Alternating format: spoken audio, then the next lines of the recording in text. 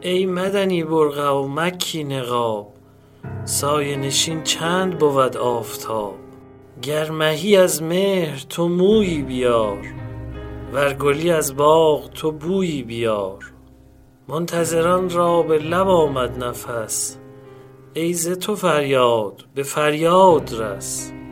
سوی عجم ران منشین در عرب، زرده روزی نک و شبدیز شب.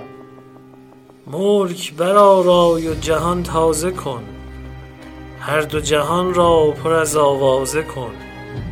سکه تو زن تا امرا کم زنند، خطبه تو کن تا خطبا دم زنند.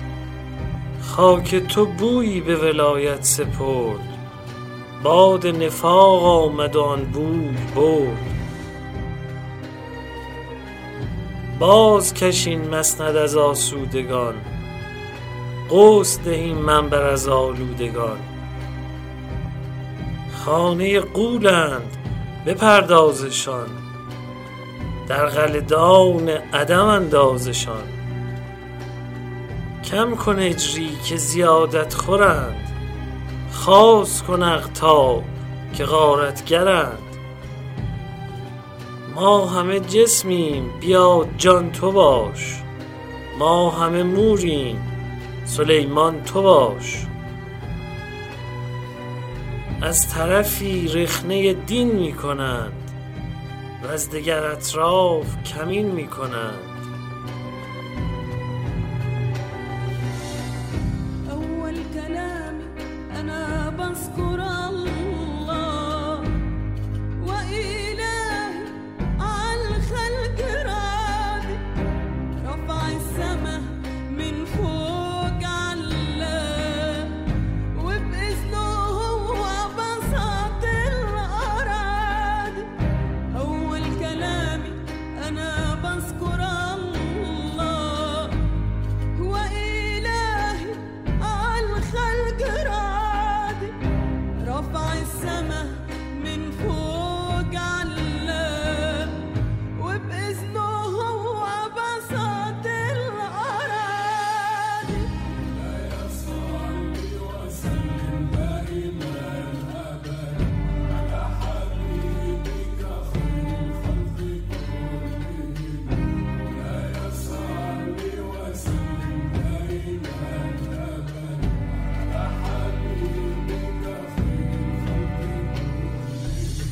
مولاي صل وسلم دائما أبدا على حبيبك خير الخلق كلهم.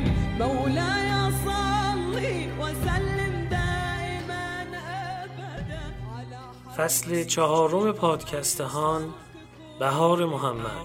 مولاي صل وسلم دائما أبدا على حبيبك خير الخلق كلهم.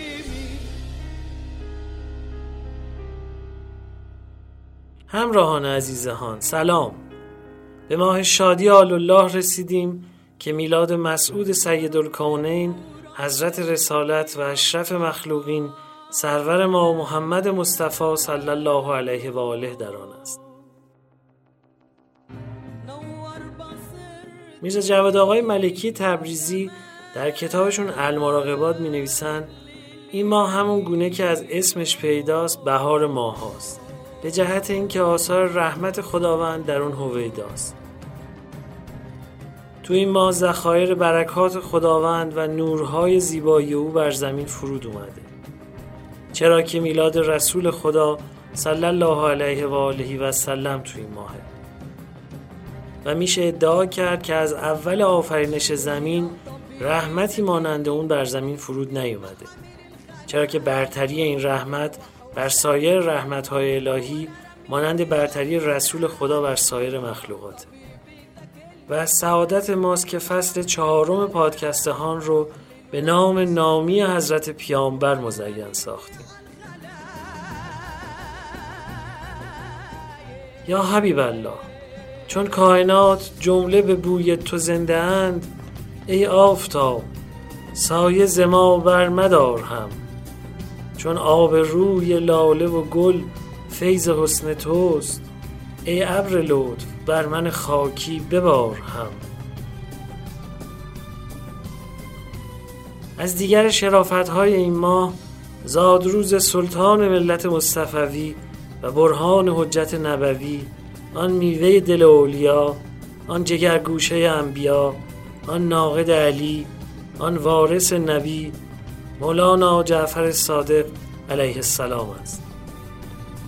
یا جعفر ابن محمد، یا ابو عبدالله، در صورت و معنی که تو داری چه توان گفت؟ حسن تو ز تحسین تو بسته از زبان را.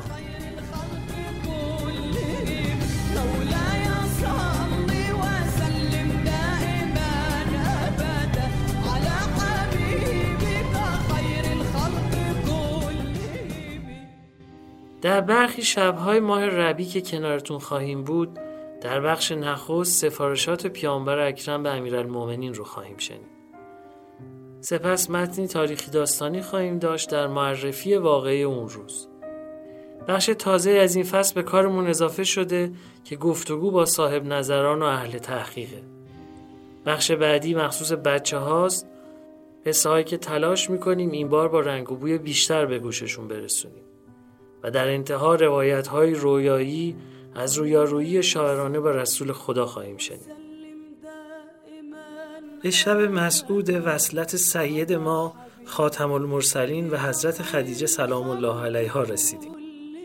پیامبر با وفای ما پیرو مجاهدت جانانه خدیجه در عمل با آیه 187 سوره بقره هن لباس لکم و انت لباس لهن، آنان جامه شما و شما نیز لباس آنانید، تا واپسین نفس نازنین خدیجه با او بود و آن جناب هم با جامه و ردای خود خدیجه اش را آراست و به ملاقات خدای خود فرستاد. ام المؤمنین خدیجه نخستین مسلمان بود و زینت زمین و زمان و سرور زنان جهان فاطمه زهرا را به دنیا آورد و بر او مادری کرد. پیامبر را پشت و پناه بود و تا پای جان جامه او بود، چنان که خداوند فرموده بود هن لباس لکم و انتم لباس لهن.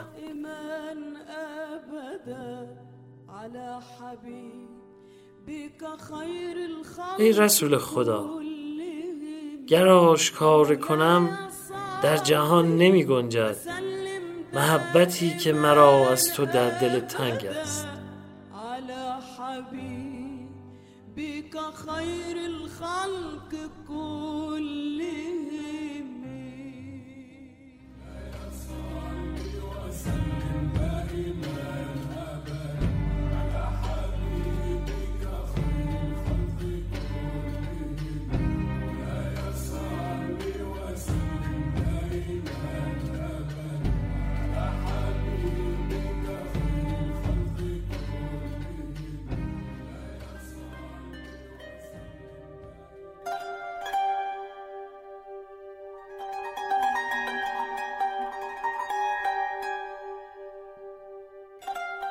اما داستان ازدواج پیامبر با خدیجه شریفترین، ثروتمندترین و زیباترین زنان قریش بود. در جاهلیت به طاهره معروف بود و او را سیده قریش، بانوی قریش می‌خواندند. همه مردان قریش خواهان همسری او بودند. بزرگان قوم از او خواستگاری و اموال فراوانی به او پیشنهاد کردند. خدیجه همه را رد و محمد را انتخاب کرد که او را به اخلاق کریمانه، شرافت نفس و سجایای اخلاقی می شناخت. تقریباً به سبب انبوهی از روایات که همدیگر را تقویت می کنند، یقین داریم که ابتدا خدیجه تمایل خود را به ازدواج با پیامبر اظهار کرد. ابوطالب با خانواده و شماری از مردان قریش برای خواستگاری از خدیجه نزد ولی او رفتند. پدر خدیجه در جنگ‌های فجار یا پیش از آن کشته شده بود.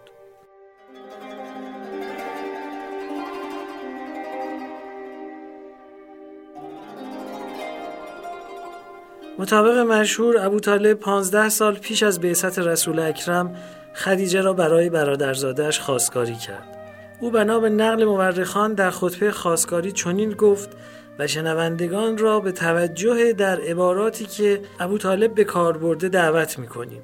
تا پیدا شود بسیاری از اخباری که در تاریخ نگاری مکتب خلافت نسبت به دوران پیش از رسالت حضرت پیامبر ثبت شده چه تفاوت‌هایی دارد و در فضای مکه چه توجه و احترامی نسبت به پیامبر و خاندان پیامبر موج می‌زده.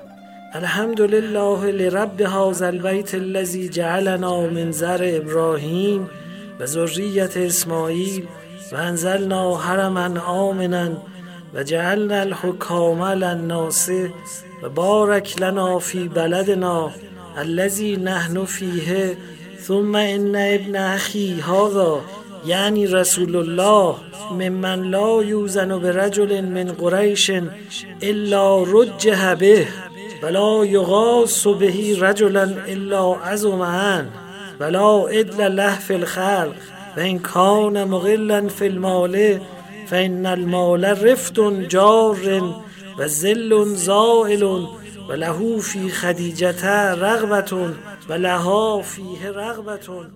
سپاس خدای این خانه را که ما را از فرزندان ابراهیم و نسل اسماعیل قرار داد و ما را در حرم امن فرود آورد و ما را حاکمان بر مردم ساخت و ما را در شهری که در آن زندگی می کنیم گرامی داشت. سپس این برادرزادم با هیچ کدام از مردان قریش مقایسه نمی شود مگر این که بر او برتری دارد و با هیچ فردی قیاس نمی شود مگر این که از او با عظمت تر است. همتایی در میان خلق ندارد اگرچه از نظر مال تهی دست است و ثروت اندک دارد. ثروت بهره دگرگون و سایه گذر است. او را تمایلی به خدیجه هست. نزد تو آمده ایم تا با رضایت و دستور خیش او را از تو خواستگاری کنیم. کابین او بر عهده خودم است و هرچه بخواهید فعلا یا بعداً از مال خود می پردازم. به خدای این خانه سوگند او را بهره عظیم است و دینی گسترده و رایی کامل.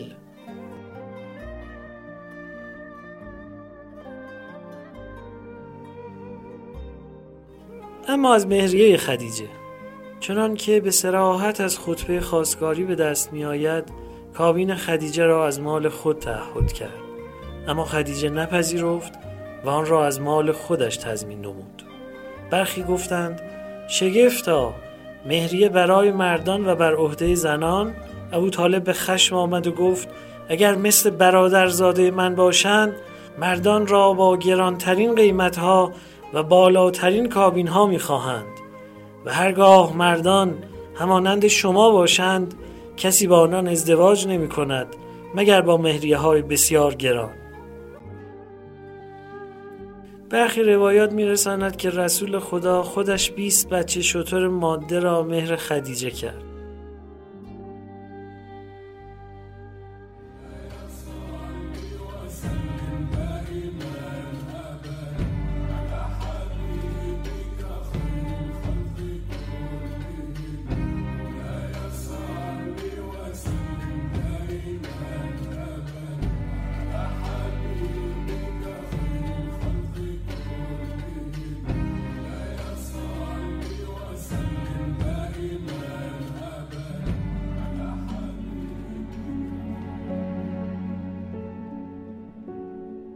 پیامبر عظیم الشأن اسلام حضرت محمد صلی الله علیه و آله و سلم سفارش میکنند به آقا جان امیرالمؤمنین و انشالله به همه ما، این است که الاخذ به سنتی فی صلاتی و صومی و صدقتی. علی جان، روش نماز و روزه و صدقه، مناسک و عباداتت رو بر اساس اون چیزی که من پیامبر انجام میدم بر همون اساس اینها رو بنا بگذار و این مبنا رو و این سنگ بنای رسیدن به قرب حضرت حق رو مبادا کسی کج کنه، چون بالاخره در آیین اسلام یه کسانی دست بردن، چیزای اضافه کردن، چیزای کم کردن و سنت پیامبر رو متاسفانه مورد بیمهری و بلکه مورد جفا قرار دادن. بعد توضیح میدن که نمازهای هم مستحبی هم واجب رو فالخمسون رکعه، روز اون خلاصه اون 3 روزی که باید در روز 5 شنبه ماه، اول ماه و 4 شنبه وسط و بعد دوباره 5 شنبه آخر جز سنت ها و مستحبات است. و همچنین صدقه هم درش باید میان روی کرد، نه اون چنون که بگیم سر از اسراف در بیاره و نه اون چنون که خدایی نکرده مشکل کسی حل نشه. به هر حال در اون چیزی که پیامبر عظیم الشأن اسلام سفارش کردن این خیلی مسئله مهمه، چون آیین، شریعت، اینا به واقع اون چارچوب هایی هستن مثل بلور عطر که اون حقیقت و اون عطر دین، عطر دینداری در همین چارچوب ها حفظ میشن. کم و زیاد کردن اینها بسیار مورد مذمته و ما یک مفهومی داریم تحت عنوان بدعت. بدعت یعنی کاستن و افزودن از طرف خیش به دین و از دین. این چیز رو از دین کم کنیم، چیز رو به دین خدایی نکرده بیافزاییم. پیامبر عظیم الشأن اسلام سفارششون همین است که چیزی رو کم و زیاد نکن، در همین آیین و در همین شریعت مو به مو و خلاصه با تمام دقت اون سنتی که از من پیامبر باقی مونده همون رو رعایت کن.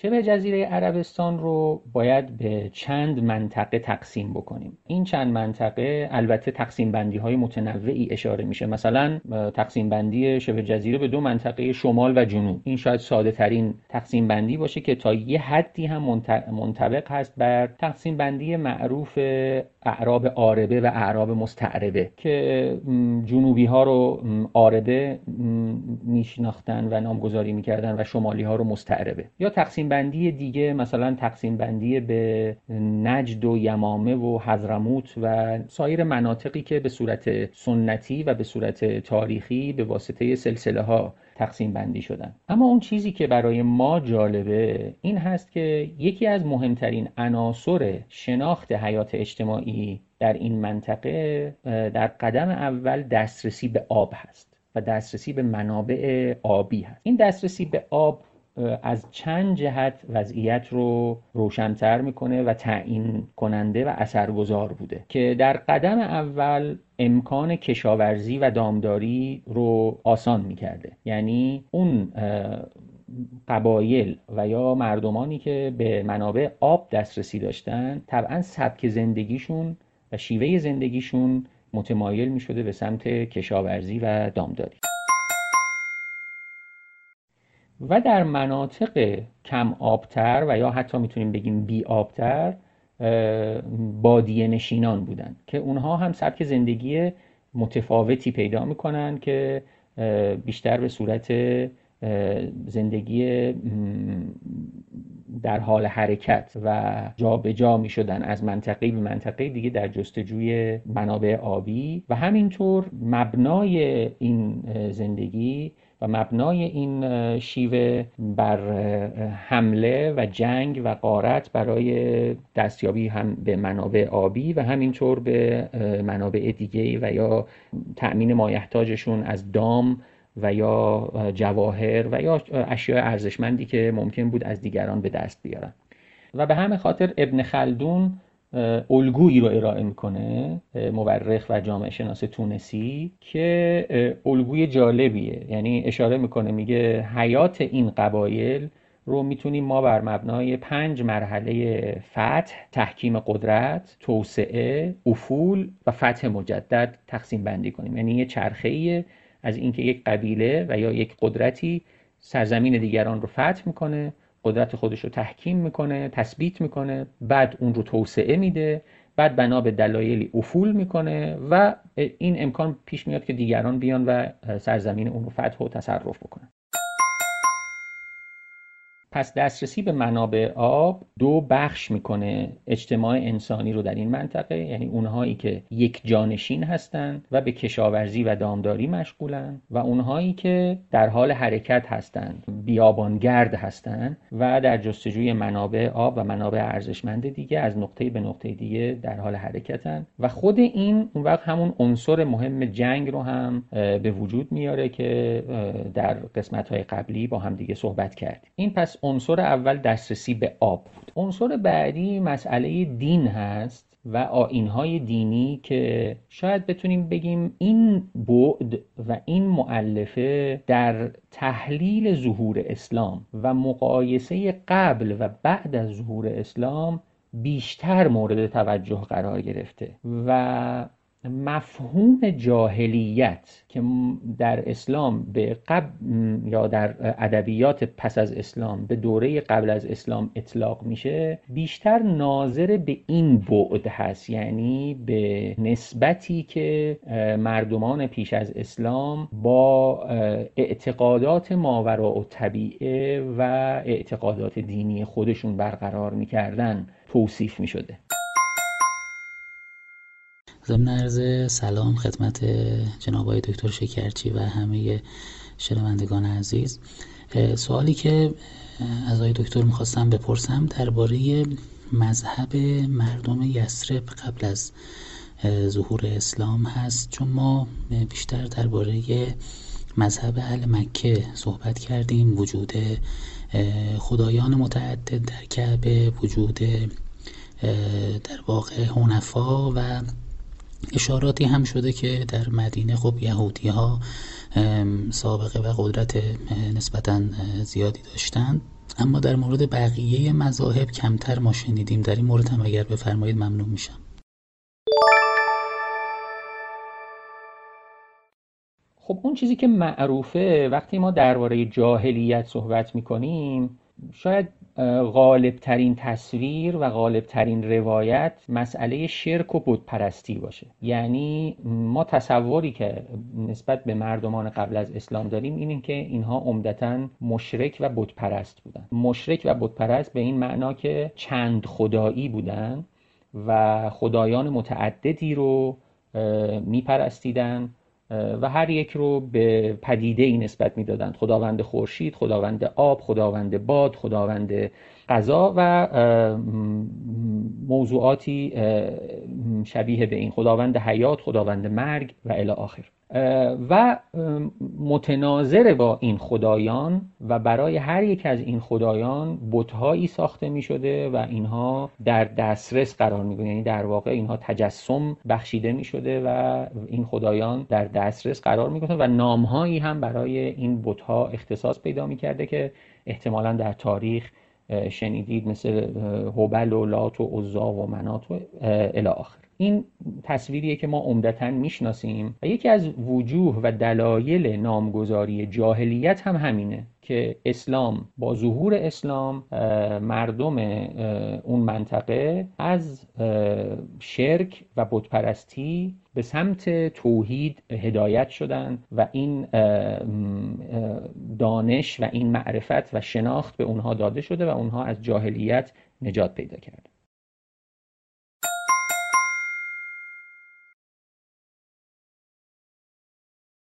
اما این تصویر کاملی نیست، به این معنا که ما پیش از ظهور اسلام در کنار شرک و بت پرستی، در کنار چند خدایی و بت پرستی، شاهد گرایش‌های تک خدا پرستی و توحیدی هم هستیم. به این معنا که ما هم اینجا قبایلی از اعراب رو داریم که مسیحی هستند و همینطور قبایل یهودی که خب اینها موحد بودن و علاوه بر اون تأثیراتی رو هم از دین زرتشت که از امپراتوری ساسانی ایران منتقل شده و به این منطقه رسیده هم در اینجا میبینیم.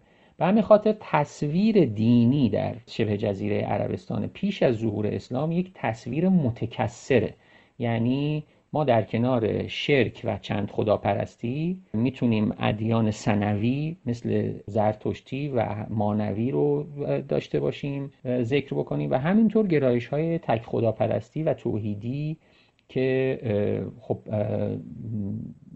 نزد مسیحیان و یهودیان این منطقه وجود داشته.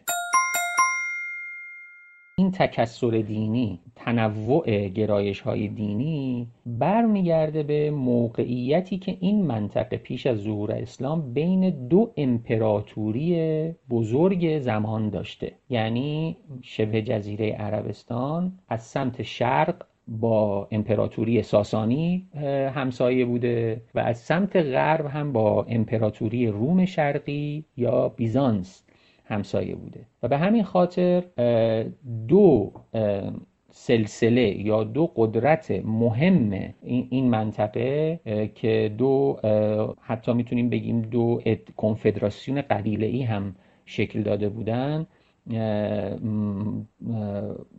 یکی مناوره هستن یا بنو لخم در تاریخ ذکر شدن و یکی هم غساسنه هستند که مناوره و بنو لخم در قسمت شرقی هم جوار با امپراتوری ساسانی مستقر بودند و غساسنه در قسمت غربی و هم جوار با امپراتوری بیزانس و به همین خاطر مناوره بیشتر به سمت دین زرتشت گرایش داشتند، غساسنه یا غسانیان هم دین مسیحی داشتن و شاید بتونیم بگیم که تاریخ شبه جزیره عربستان پیش از ظهور اسلام تا حد زیادی تحت تأثیر این دوگانه‌ای بوده که این دوگانه مناوره غساسنه تا به امروز در تحلیل‌های حتی سیاسی، قومی و فرهنگی هم در جوامع عربی مورد اشاره است و این دوگانه شرق و غرب، دوگانه ایرانی غربی یا زرتشتی مسیحی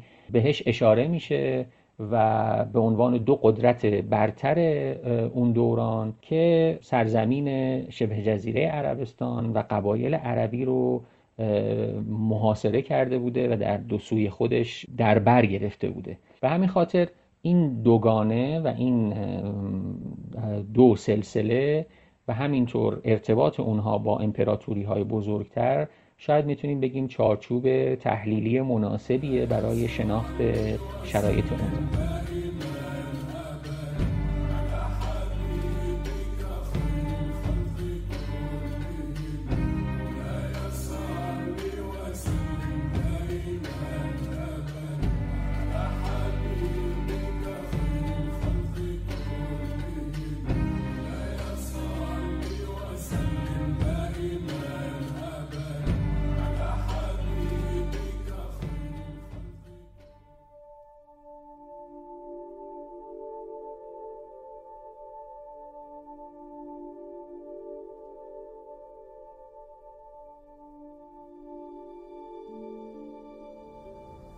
محمد وقتی هنوز تو دل مامانش بود باباش مریض شد، رفت پیش خدا.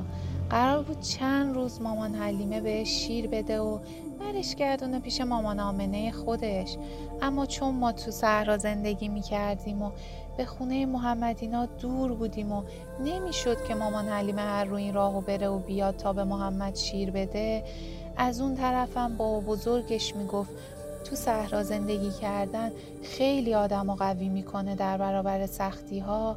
محمد کلی سال پیش ما موند، حتی وقتی که دیگه شیر نمیخورد.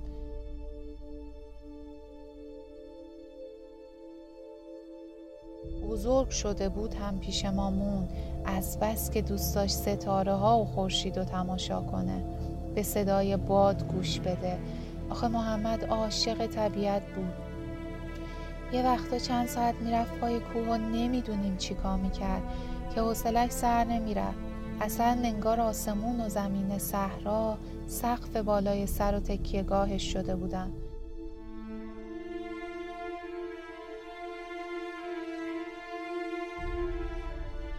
تو گوش کوه حرف میزد، انگار که برادرش باشه و حرف گنجشکا رو از جیکجیکاشون میفهمید.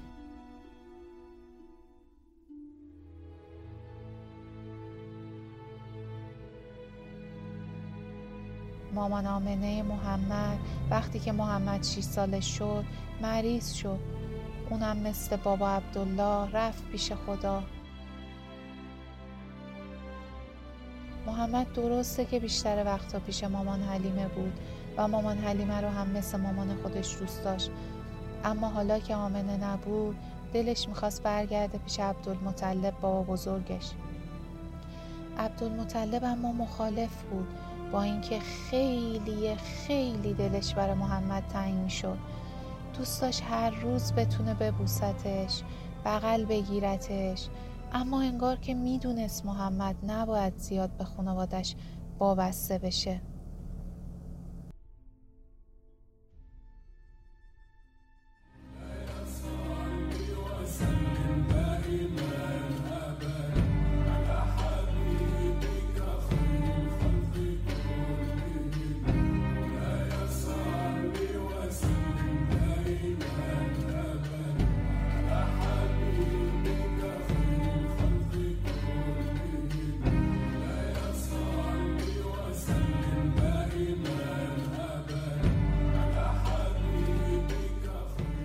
ببینید من همیشه با شعر سهراب سپهری حالم خوش می شده. یه منظومه داره، 2 تا منظومه داره دیگه.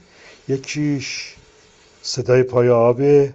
صدای پای آب چیزی شروع میشه: اهل کاشانم روزگارم بد نیست، گاهی قفسی میسازم با رنگ میفروشم به شما. اینجا یه منظومه دیگه هم داره به نام مسافر که میگه که و عشق، تنها عشق تو را به خلوت یک سیب میکند مأنوس. همچی چیزیه. در مسافر یه جایی میگه که سفر مرا به در باغ چند سالگیم برد، من از حماسه ایداد. خانم سهراب سپهری جلو دست بیاری. من از سیاحت از یک حماسه می آیم. بعد این باشه. بله، من از سیاحت در یک حماسه می آیم. حالا منظورم بیشتر اون سطر قبلی بود: سفر مرا به در باغ چند سالگیم برد. سفر شما رو ور میداره، میبره این ور اون ور و همه گذشته رو برات زندگی میکنه. اتفاقا یکی از ویژگی‌های سفر درسته در حال داری حرکت میکنی و برای آینده هم خاطره میسازی، اما خاطره های گذشته رو هم برات زنده میکنه. این همین ماجرای فیلم محمد رسول خدا و حمزه و براتون گفتم. حالا یک بار دیگه تو همون سفر اول دوباره من یه بار دیگه، البته من خیلی احد رفتم، خاطرات زیاد از احد دارم، یه بار دیگه باز با دوستان اهل هنر سفر دوم، یعنی سفر اول همون سال 1379، اما بار دوم که داریم میریم احد. خب این دوستان دوربین دستشونه، برخی فیلم برداری میکردن. چند تا دوربین بود، دوربین‌های حرفه‌ای، دوربین‌هایی که به اصطلاح هندیکم‌هایی که اولیه بود دیگه. این هندیکم‌هایی که دیجیتال و اینها هنوز نیومده بود. ما یه بخشی هست شما باید پیاده از اون، یه خیابون خاکی بود، کنار اون تپه رمایی که مرکز جنگ بود، باید یه مقدار وارد یه خیابون خاکی که خونه‌های ساده‌ای هم کنارش هست حرکت کنید تا برسید به دامنه کوه اصلی که همون کوه احد باشه و در اونجا آغاز کوه احده. چطور تو تهران را میافتید مثلا میرید میخواید برید پس قلعه، میگید ما بریم از خیابون دربند بریم بالا برسیم سر بند، از سر بند که حرکت میکنید بغل طلسیج میرید بالا، میگید اینجا یه کوه شروع شده. یه مقدار باید پیاده بریم. در خیابون خیابون خاکی جای ماشین رفتن هم داشت. یه ذره بریم تا برسیم اونجایی که شروع میشه کوه. بعد اونجایی که کوه شروع میشه یه جاییه، شما تصور کنید به ارتفاع شاید مثلا 10 متر، یه ذره کمتر یه ذره بیشتر، یه شکافی دامن کوه، گدار شکافی گداری در دامن کوه، که میگن وقتی پیامبر در جنگ احد، در غزوه احد مجروح شد، برای اینکه آسیب نبینه پیغمبر تخلیه شدن برگردید به کوه.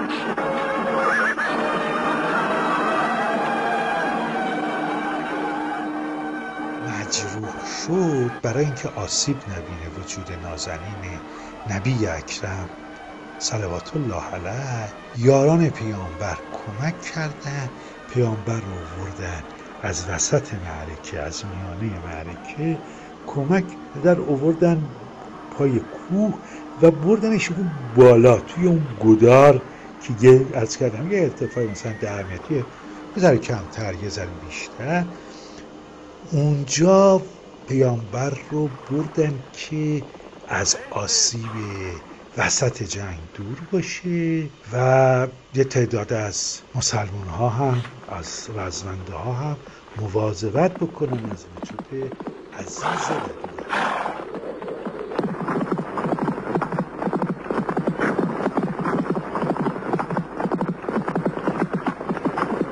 فکر میکردم شکست خوردیم.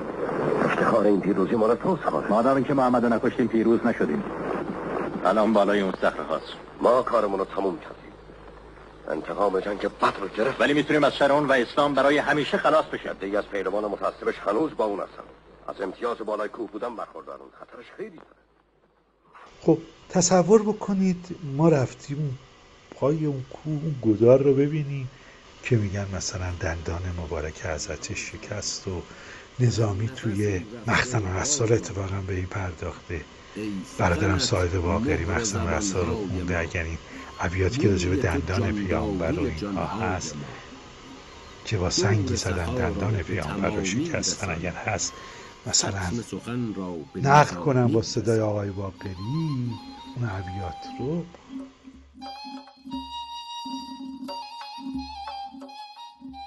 نعت اول.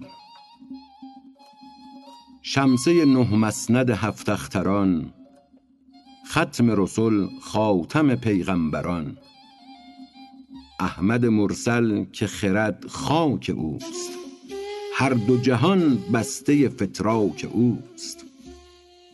تازه ترین سنبل صحرای ناز، خاصه ترین گوهر دریای راز. سنبل او سنبله روزتاب، گوهر او لعلگر آفتاب. خنده خوش زان نزدی شکرش، تا نبرد آب صدف گوهرش. مقصود از خنده خوش در اینجا قهقه است و آب صدف یعنی آبروی صدف. خنده خوش زان نزدی شکرش، تا نبرد آب صدف گوهرش. گوهر او چون دل سنگی نخست، سنگ چرا گوهر او را شکست. کرد جدا سنگ ملامتگرش، گوهری از رهگذر گوهرش. یعنی یک دندان او را شکست. کرد جدا سنگ ملامتگرش، گوهری از رهگذر گوهرش. یافت فراخی گوهر از درج تنگ، نیست عجب زادن گوهر ز سنگ. آری از آنجا که دل سنگ بود، خشکی سوداش در آهنگ بود. کی شدی این سنگ مفرح گزای، گر نشدی در شکن و لعل سای. سیم دیت بود مگر سنگ را، کامد و خست آن دهن تنگ را. هر گوهری که از دهن سنگ خواست، با لبش از جمله دندان بهاست. دندان بها یعنی دیه دندان. هر گوهری که از دهن سنگ خواست، با لبش از جمله دندان بهاست. گوهر سنگین که زمین کان اوست، کی دیت گوهر دندان اوست. فتح به دندان دیتش جان کنان، از بن دندان شده دندان کنان. روایت دوم، فتح به دندان دیتش جان کنان، از بن دندان شده دندان کنان. در روایت نخست جان کنان را قید دانستند به معنی کوشش کنان، در حال کوشش، و دندان کنان را به معنی اطاعت کردن تام و تمام، اطاعت کردن از بن دندان. اما چون داستان شکستن دندان پیامبر صلوات الله علیه در جنگ احد رخ داد گویا و در همین جنگ فتح تبدیل به شکست شد، میتوان روایت دوم را نیز مطمح نظر قرار داد. به گمان من بنده روایت دوم ارجح است. فتح به دندان دیتش جان کنان، از بن دندان شده دندان کنان. دندان فتح کنده شد. چون دهن از سنگ به خونابه شست، نام کرم کرد به خود بر درست. از بن دندان سر دندان گرفت، داد به شکرانه کم آن گرفت. زآرزوی داشته دندان گذاشت، که از دو جهان هیچ به دندان نداشت. در صف ناوردگه لشکرش، دست علم بود و زبان خنجرش. خنجر او ساخته دندان نثار، خوش نبود خنجر دندان دار. این همه چه تا کرمش بنگرند، خار نهند از گل او برخورند. باغ پر از گل سخن خار چیست، رشته پر از مهره دم مار چیست. با دم طاووس کم زاغ گیر، با دم بلبل طرف باغ گیر. طبع نظامی که بدو چون گل است، بر گل او نغز نوا بلبل است. ما پای اون کوه بودیم. معمولا گفتم ایام حجم خب شلوغه دیگه، اونم مثلا توی بهار اونجا باشه، یعنی زمستون ما توی دی و بهمن باشه و اونجا یه هوای بهاری بسیار خوب و دلنشین. رفتیم اون روز، همه اینا قبل از ظهره، یعنی هوا گرم نشده هنوز که گرما آزار دهنده باشه.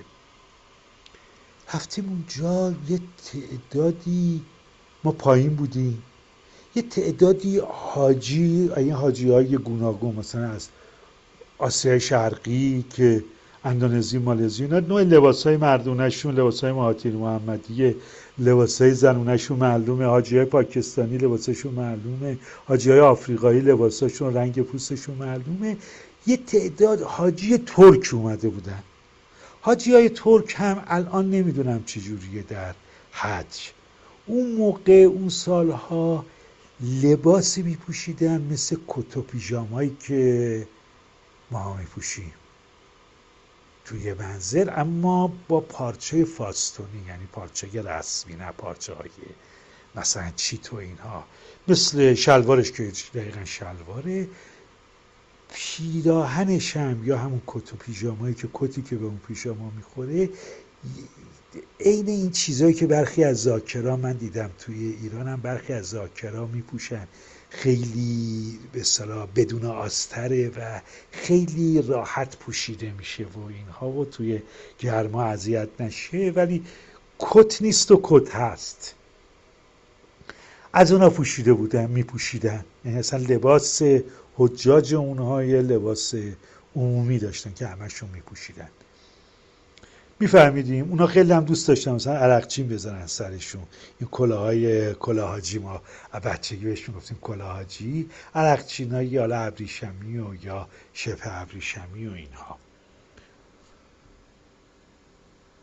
عرض به خدمتشون اینا اومده بودن اونجا، جمع بودن. ما بالای گدار بودیم، اومدیم پایین. اون گدار یه جایی داره که میشه مثلا 3-4-5 نفر وایسن، اون جلوی که به پایینه. اومدیم پایین، اون حاجی های ترک یکی‌دوتاشون رفتن بالا، ما رو پایین دیدن. یکی از اونها مثلا اون موقع من 40 سالم بود، یه مرد مثلا فکر کنید 64-5 ساله با چهره مثلا پوست رنگ سفید، چشمای آبی، صورت روشن، موهایی که به بور میذارن، اون موهاشون رو کوتاه کرده بودن و کلاهاجی سرشون گذاشته بودن، عرقچین سرشون گذاشته بودن. ما وایساده بودیم پایین. یکیشون برگشت گفتش که مثلا من عینه یه همچی چیزی، شما از کجا هستید؟ عراقی هن، مثلا یمنی هن، ترکن، مثلا اینجور پرسید. من گفتم لا نحن ایرانیین، لا نحن ایرانی، ما ایرانی هستیم، ما ایرانی ها هستیم. آقا تا من اینو گفتم، ببین اون حاجی که نمیدونسته من شاعرم، مثلا کارم ادبیاته، نمیدونسته اون جمع هنرمندند. اون بالا وایساده تو همون فاصله 10 متری که ما پایین بودیم، دوستان داشتن فیلم می‌گرفتن، حالا ما اومدیم پایین، اونا رفته بودن بالا. یا تا ما گفتیم، من با صدای بلند گفتم نحن ایرانیی، یه همچی چیزی، حالا که بتونیم با یه عربی دست با شکسته گیله اونو از آب بکشیم بیرون و بگیم بزن چی میریم در مغازه مثلا بقالی اونجا خرید کنیم، نمیدونم خرازی اونجا خرید کنیم، با یه عربی دست با شکسته بتونیم گیلیمونو از آب بکشیم. کلا که بلد نیستیم سر کسی بذاریم، اگه کسی بلده کلا سر ما هم نذاره. ما یه عربی دست با شکسته گفتم ما ایرانی هستیم. فکر میکنم حاجی چه عکس العملی نشون داد، نمیدونه من شاعرم، نمیدونه اونایی دیگه هنرمندن، فیلمسازن، نویسندن، گزارشگر رادیو تلویزیونن، فیلمبردارند و کارگردانن. یا همون بالا تا گفتم ما ایرانی هستیم با صدای بلندم گفتم صدامو بشنوه، اون بالا یهو برگشت خوندش که حیدر بابا دنیا یالان دنیا دی، اگر درست بخونم. قلب من از شادی، از یه حس خوب داشت وایساد، یا اینقدر میزد که میخواست از سینم بپره بیرون. این دوتا حالت نزدیک هم، چه قلب وایسه، چه اینقدر تون بزنه که از سینه بخواد بپره بیرون. جفتش یک حالته، یعنی یهو جا میخوری شما. تا گفتم ما ایرانی هستیم، حیدر بابا دنیا یالان دنیا دی. من بلدم نیستم برگشت، حالا حتما با صدای شهریار، با صدای یه عزیز دیگه آقای بنکدار براتون میذاره. حیدر بابا دنیا یالان دنیا دی، Süleyman'dan Nuh'dan kalan dünyadır. Oğul doğan derde salan dünyadır.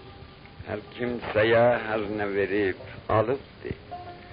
Eflatundan bir kuriat kaldı. Heydər baba yar o yoldaş döndüler. Bir məni çöldə koyup çöndüler. Çeşmelerim, çıraqlarım söndüler. Yaman yerde gün döndü, akşam oldu. Dünya bize xarabe şam oldu. Əmoliyle giden gece qıpcağa, ay ki çıktı, atlar geldi oynağa. Dırmaşırdık, dağlanaşırdık dağa. Məşməm xan göy atını oynattı. Tüfengini aşırdı, şaqqıldattı. Bu Məşməm xan mərhum Sərpib Şəqağı idi ki, bildi mərhum. Məşməm xan göy atını oynattı. من دیدم خدای من، فرهنگ چقدر میتونه انسانها رو همدیگه به یگانگی برسونه. درسته ما همه اومدیم اینجا، پیامبر داره ما رو به یگانگی میرسونه، ولی بالاخره یه تنوعی بین ما هست، بین رنگ پوستمون، بین زبانمون، بین حرف زدنمون، بین لباسهامون، بین سر و وضعمون یه تفاوتایی هست. اما اینجا یه چیز دیگه دوباره اومده ما رو به یگانگی رسونده. اون هم زبان هنره، زبان شعره و زبان ترکی شهریار بزرگه. شهریاری که من از بچگی به عشقش اصلا شاعر شدم، با اینکه ترکی بلد نیستم، اما او به هر حال شعر فارسی میگفته و شعر فارسیش هم به لهجه تهرانی بوده دیگه. خودش میگه 30-40 سال من از عمر به تهران طی شد، شعر من هم به همان لهجه تهرانی بود. آقا اون حاجی ترک که یا گفتم یه آدم 60 خورده ساله بود، تا اینو خون من دوباره اون رهایی و مستی و سکر خاص این عالم به این دست داد. شهریار کجا اومده با ما همراه؟ چه مزدی رو داره شهریار به ما میده و چه مزدی رو خودش از پیامبر و اهل بیت پیامبر که یه عمر صادقانه از اونا دم زده اینجا گرفته. آقا اون آقای ترک شروع کرد چند بند حیدر بابایی، اون آقای ترک میگم منظور اهل ترکیه، چند بند از حیدر بابا رو خوندن، با اینکه اونجاها رسم نیست کف زدن، اونم در جای زیارتگاهی و اینها. صلوات هم خیلی حالا ایرانی ها میفرستن، در بین ایرانی ها یا عراقی ها یا لبنانی ها شیعیان میگن در گفتگو صلو علی محمد صلو علی محمد.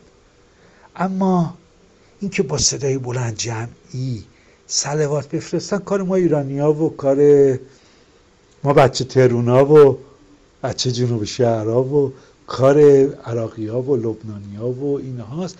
اما ببینید دیگه این ناخودآگاه آدم وقتی به شوق میاد شاید یه کاری بکنه خلاف عرفم باشه. تا این شعر و خون تموم شد همگی شروع کردیم به کف زدن، کف کف کف، که یا به خودمون اومدیم که چرا داریم کف میزنیم؟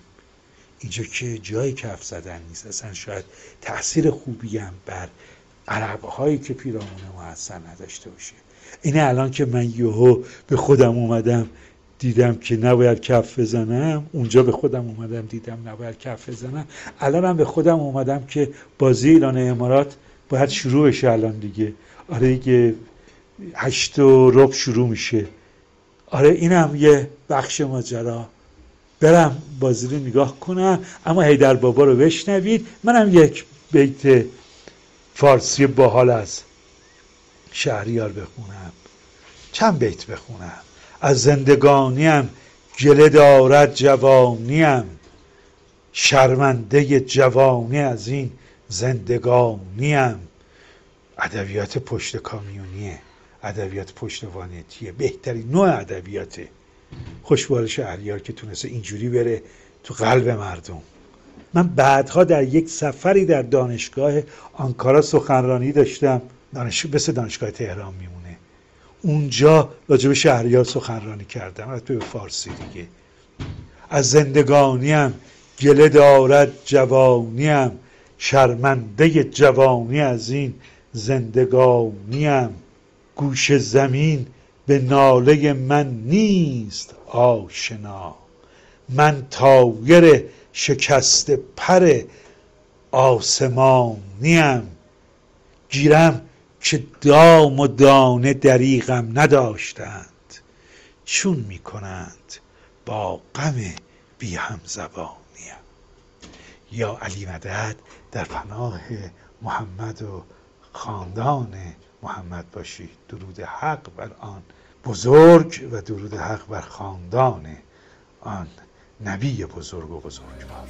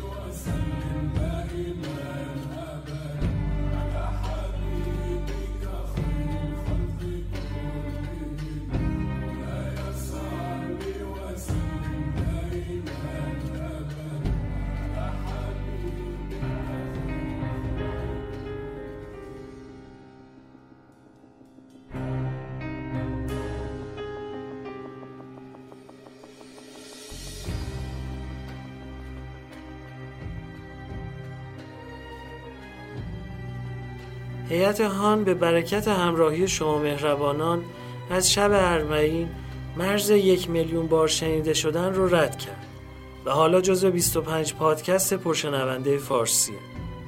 خوشحال میشیم که شنیدن هان رو به دوستان و بستگان خودتون هم توصیه کنید و بگید از راه صفحه هان در روبیکا، تلگرام و اینستاگرام و با یکی از پادگیرها مثل کست باکس و اپل پادکست و گوگل پادکست، انکر و اسپاتیفای پس از جستجوی عبارت هان ما رو پیدا کنن و بشنون.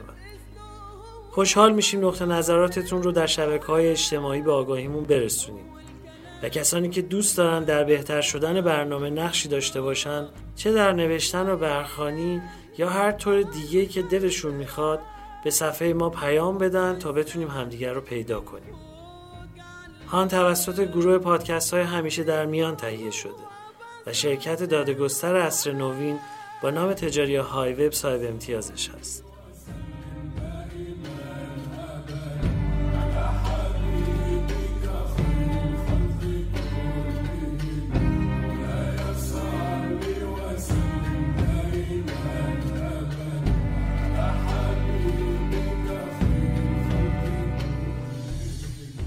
ابیاتی که در دیباچه و انجامه برنامه در نعت و منقبت رسول خدا میشنوید از نعت 3 کتاب مخزن الاسرار حکیم نظامی گنجویه. اینجا باید از استاد ساعد باقری تشکر کنم که شب آخر ماه صفر مشفقانه وقت گذاشتند و راهنمایی کردند تا ابیات درست و پاکیزه خونده بشه. بیاین بخشای از صدایشون رو با هم گوش کنیم که الفاظ نهاد و گفتن آموخت. ولی ما داریم میگیم دستت رو برآور، همونجوری که تو حرف زدن میگیم دیگه، دستتو بلند کن به دعا، نمیگیم دستتو بلند کن به دعا. دست برآور. همون محلای آکسان تغییر که میدین تنوع تو خوندن پیش میاد. اینا باعث میشه متنوع میشه نحوه خوندنمون و الا نحوه خوندنمون مونوتون و یک نواخت شنیده خواهد شد اگر این آکسان گذاری ها رو، این آکسان گذاری ها فقط به داده فهم معنی نمیرسند بلکه به داد مونوتون نشدن و یک نواخت نشدن هم میرسند. سفارش های پیامبر اکرم به امیرالمومنین رو بر پایه درس گفتارهای گرانسنگ مرحوم حاج آقا مجتبی تهرانی با توضیح آقای علی سرلک شنیدیم.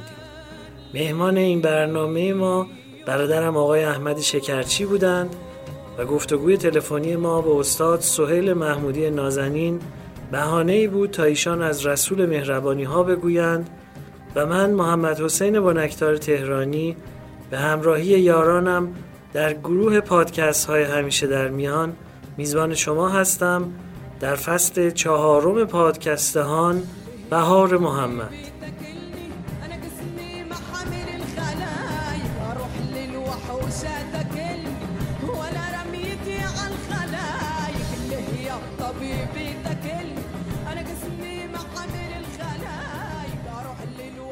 شحنه تویی قافله تنها چراست، قلب تو داری علم آنجا چراست.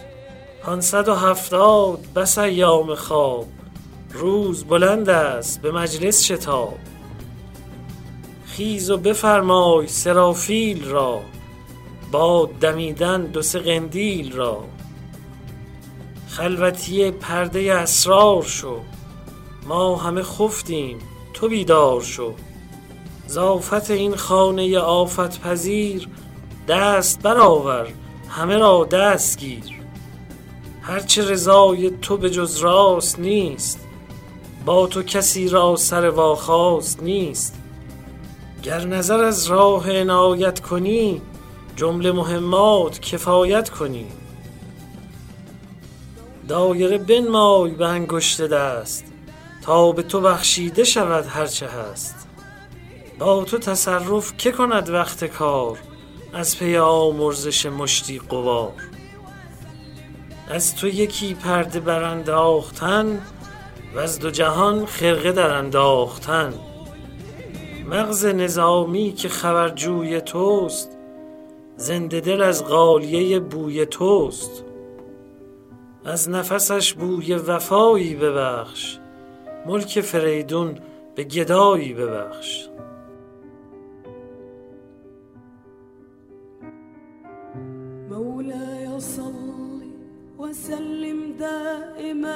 أبدا على حبيبك خير الخلق كلهم. مولاي صل وسلم دائما أبدا على حبيبك خير الخلق كلهم.